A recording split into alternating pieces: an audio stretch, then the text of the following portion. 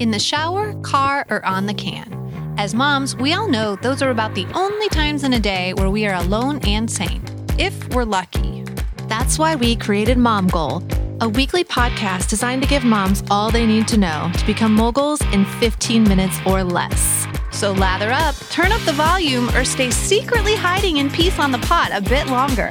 Let's go! All right, Mom Goals, we're back talking labor stories again. And this time we're going to touch on our second born because, as we said last week, no two births are alike. And it's cool that all of us moms can talk about the whole birthing process, but everybody's is so different. And I think that's kind of cool that it is. You can all sympathize. So for me, for Griffin, everything, was going smooth. He ended up being 2 weeks and 1 day early. So he wanted to be his brother. And it was funny because I was training this person to take over for me at work. And then they told me the day that I actually ended up going into labor that they found another job. So I think stress might have moved it along for me because that night was when my water broke. And this time there was no pop. It was just water everywhere. And it did not stop. And so I was like, Andrew, it's happening. And I remember I got in the car, leaking everywhere. And then I get to the hospital and Andrew wheels me in on the wheelchair and they're like, okay, just going to be a minute. And meanwhile, water was still coming out of me, all over the emergency room floor. And the guards are taking their sweet time. And I still feel bad because my fluids was all over the floor and slipped on it. It was like a movie. And then they get me back. And long story short, I was able to get the epidural. I'm pushing. And then they're like, let me check you one more time.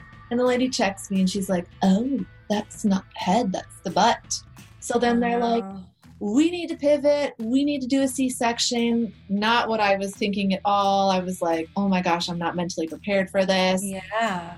So they were fast and furiously wheeling me into the next room. It all happened so quick after that. Yeah. And then, I had the C-section and he was here and that was just a crazy experience. Yeah, so that was Griffin. So again, I got to experience both and they're both equally challenging. I don't think I would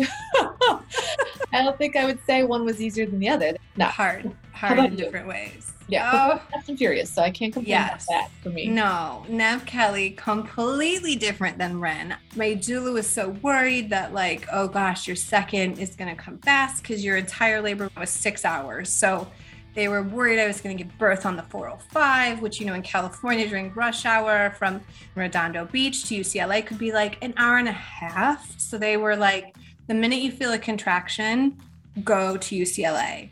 So it's 11 o'clock. I get a contraction, very mild, but then I started having anxiety. Kyle, I think we need to go. We need to get there.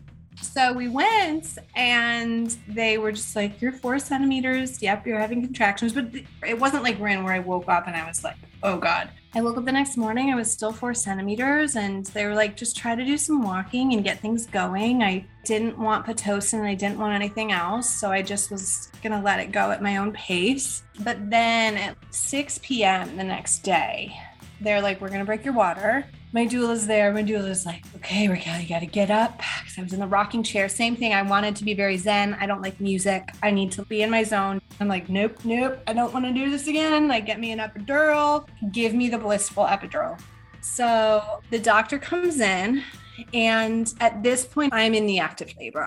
So he gives me a test dose in my back. And I'm I don't feel right. I don't feel right. And they're you're going to feel great. In 10 to 15 minutes, you're going to feel great. They're okay, lay down. And as I'm laying down, I just look at the nurse and I say, it's coming. And literally, I just start pushing them out. And the nurse is yelling, delivery. The anesthesiologist is just everyone's rushing in. And it's so funny. They come in and the doctor goes, honey, can you lift your leg? We need to cut the mesh underwear to get the baby out. I go, oh my God, I had it on. Nev was born in the mesh. Oh.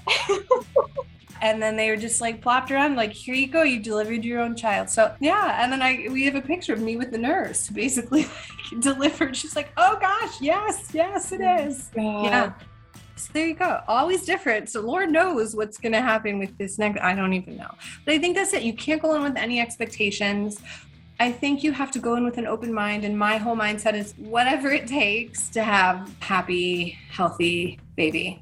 It's fun to relive it. Not fun, but kind of fun at the same time. And you forget about it. Like I forget, like I remember in my head, like, oh, this happened, but you forget the pain. You forget all of that. Your money make a world go round.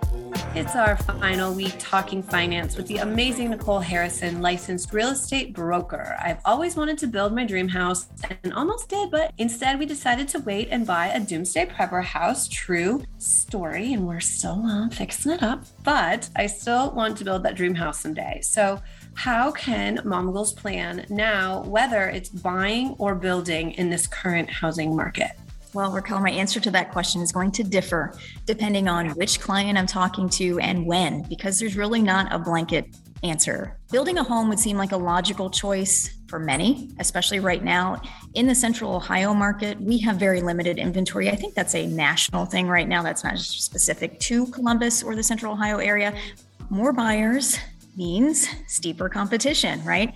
And so generating unheard of offers on existing homes, cash offers, aggressive over asking offers, waiving of appraisals, waiving of inspections, even seen buyers willing to pay the seller's moving costs. So when you are hiring an agent, it's important that you make sure you find one who really understands the current market. It affects your ability significantly to land a property right now.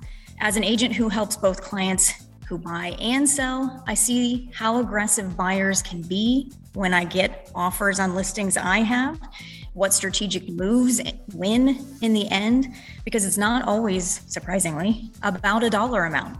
The building option is sometimes the only option when you're looking at moving to a growing suburb. Tract home builders that create housing developments prior to the pandemic were 6 to 10 months from start to finish. So sign a contract, 6 to 8 to 10 months, you're in your house. Since 2021, we've seen timelines for building increase exponentially, some taking upwards of 12 to 24 months. So I kind of wanted to address a major misconception out there too, which is that taking a realtor with you when you want to build will somehow cost you more money for your build.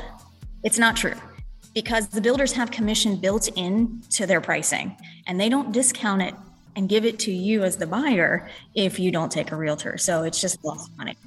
So sadly, a lot of people just assume they're saving money by not taking a realtor, and that's just not the case. So, and the thing is you have to remember, who does that builder rep, who's that salesperson sitting in a model home, who do they work for?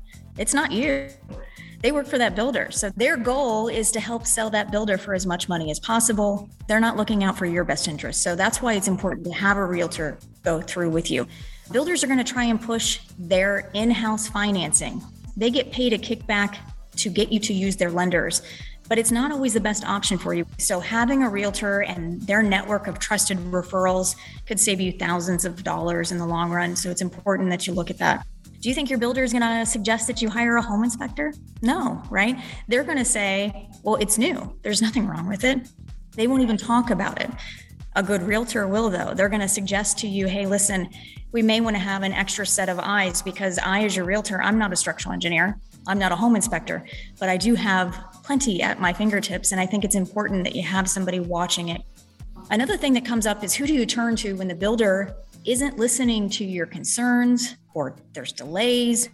Realtors, they go to bat for you with the builder, with the project manager, sometimes even with manufacturers of product, to make sure that if an issue does arise, it doesn't fall on deaf ears. As realtors, we also have an extra set of eyes, again, to point out things of concern to be further investigated. This is why you need a realtor who's looking out for you. My goal in sharing this information isn't to bash builders at all. I share it to provide some insight into the process that if you don't deal with it every day, you're bound to miss out on a few things. And when you're spending that kind of money involved for a build, no one wants to waste money. Right now, there are material shortages, labor shortages, material cost increases that are massively affecting the timeline for moving. And unfortunately, you just kind of have to sit and wait until it's done. So buying existing has positive and negatives as well, but the path that you choose isn't going to be the same as everybody else. And so it's important to have an advocate for you in the buying process. Makes so much sense. Thank you, Nicole, again for giving us tips and ideas for how to either build or buy our dream home. We truly adore you, and we know who to call if we ever need real estate advice. And how can us mom goals reach you if they want more information?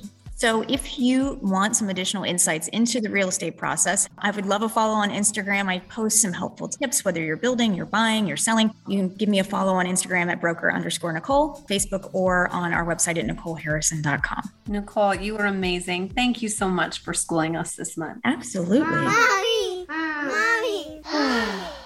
Sadly, it is our last week with the amazing Chinwe Esmai, Managing Director and Chief Compliance Officer for Legacy Franchises at Citigroup, podcast host and author of Brilliance Beyond Borders. And for our final week, we are unpacking the so-called American dream.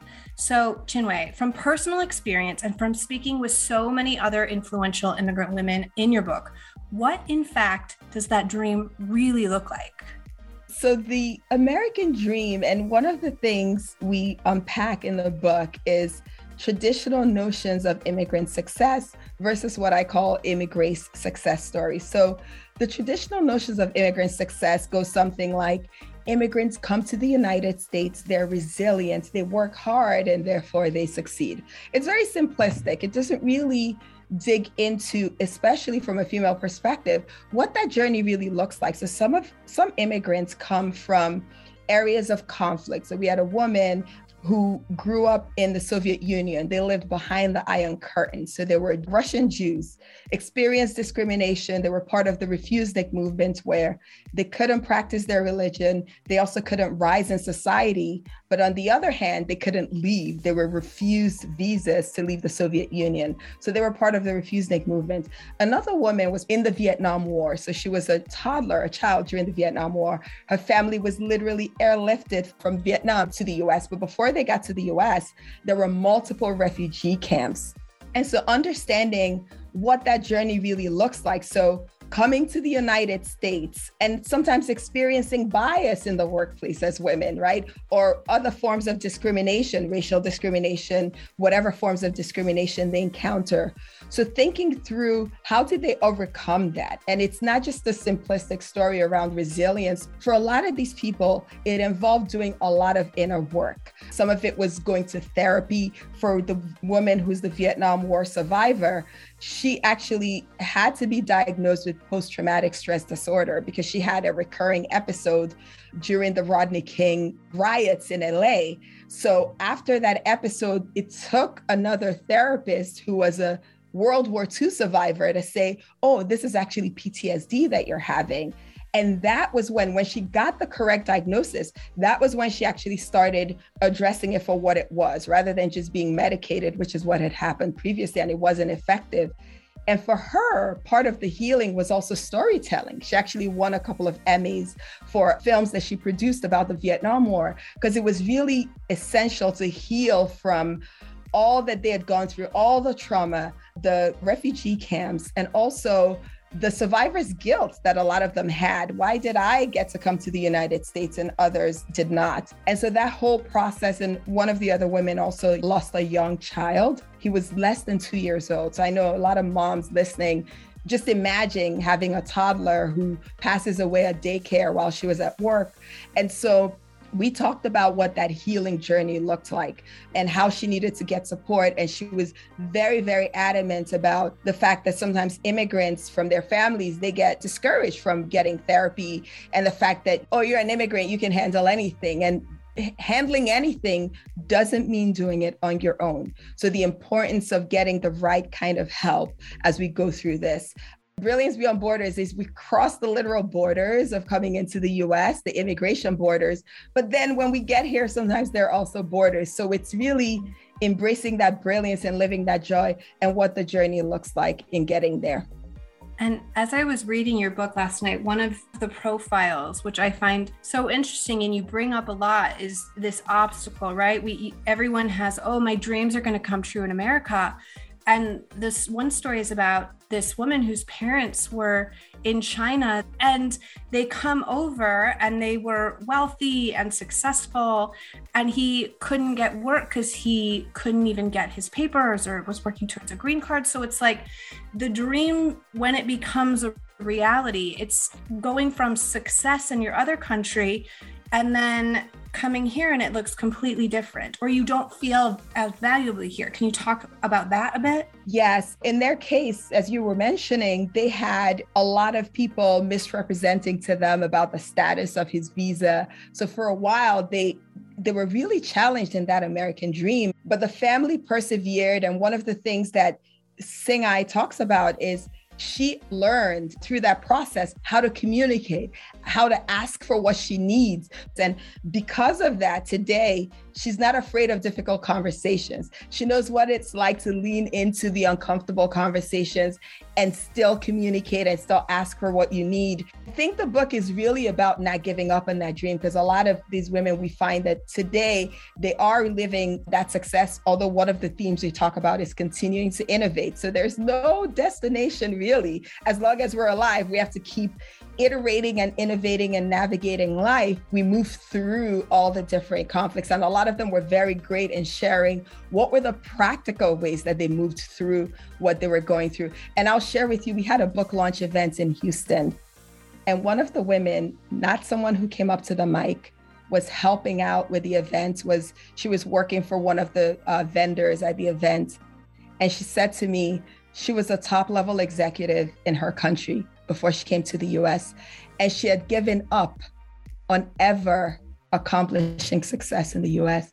And she said, it was destiny that I'm sitting here today and I'm listening to you, and I know my dreams are possible, and I have a path that I can follow to my dreams. And she just said, thank you from the bottom of my heart.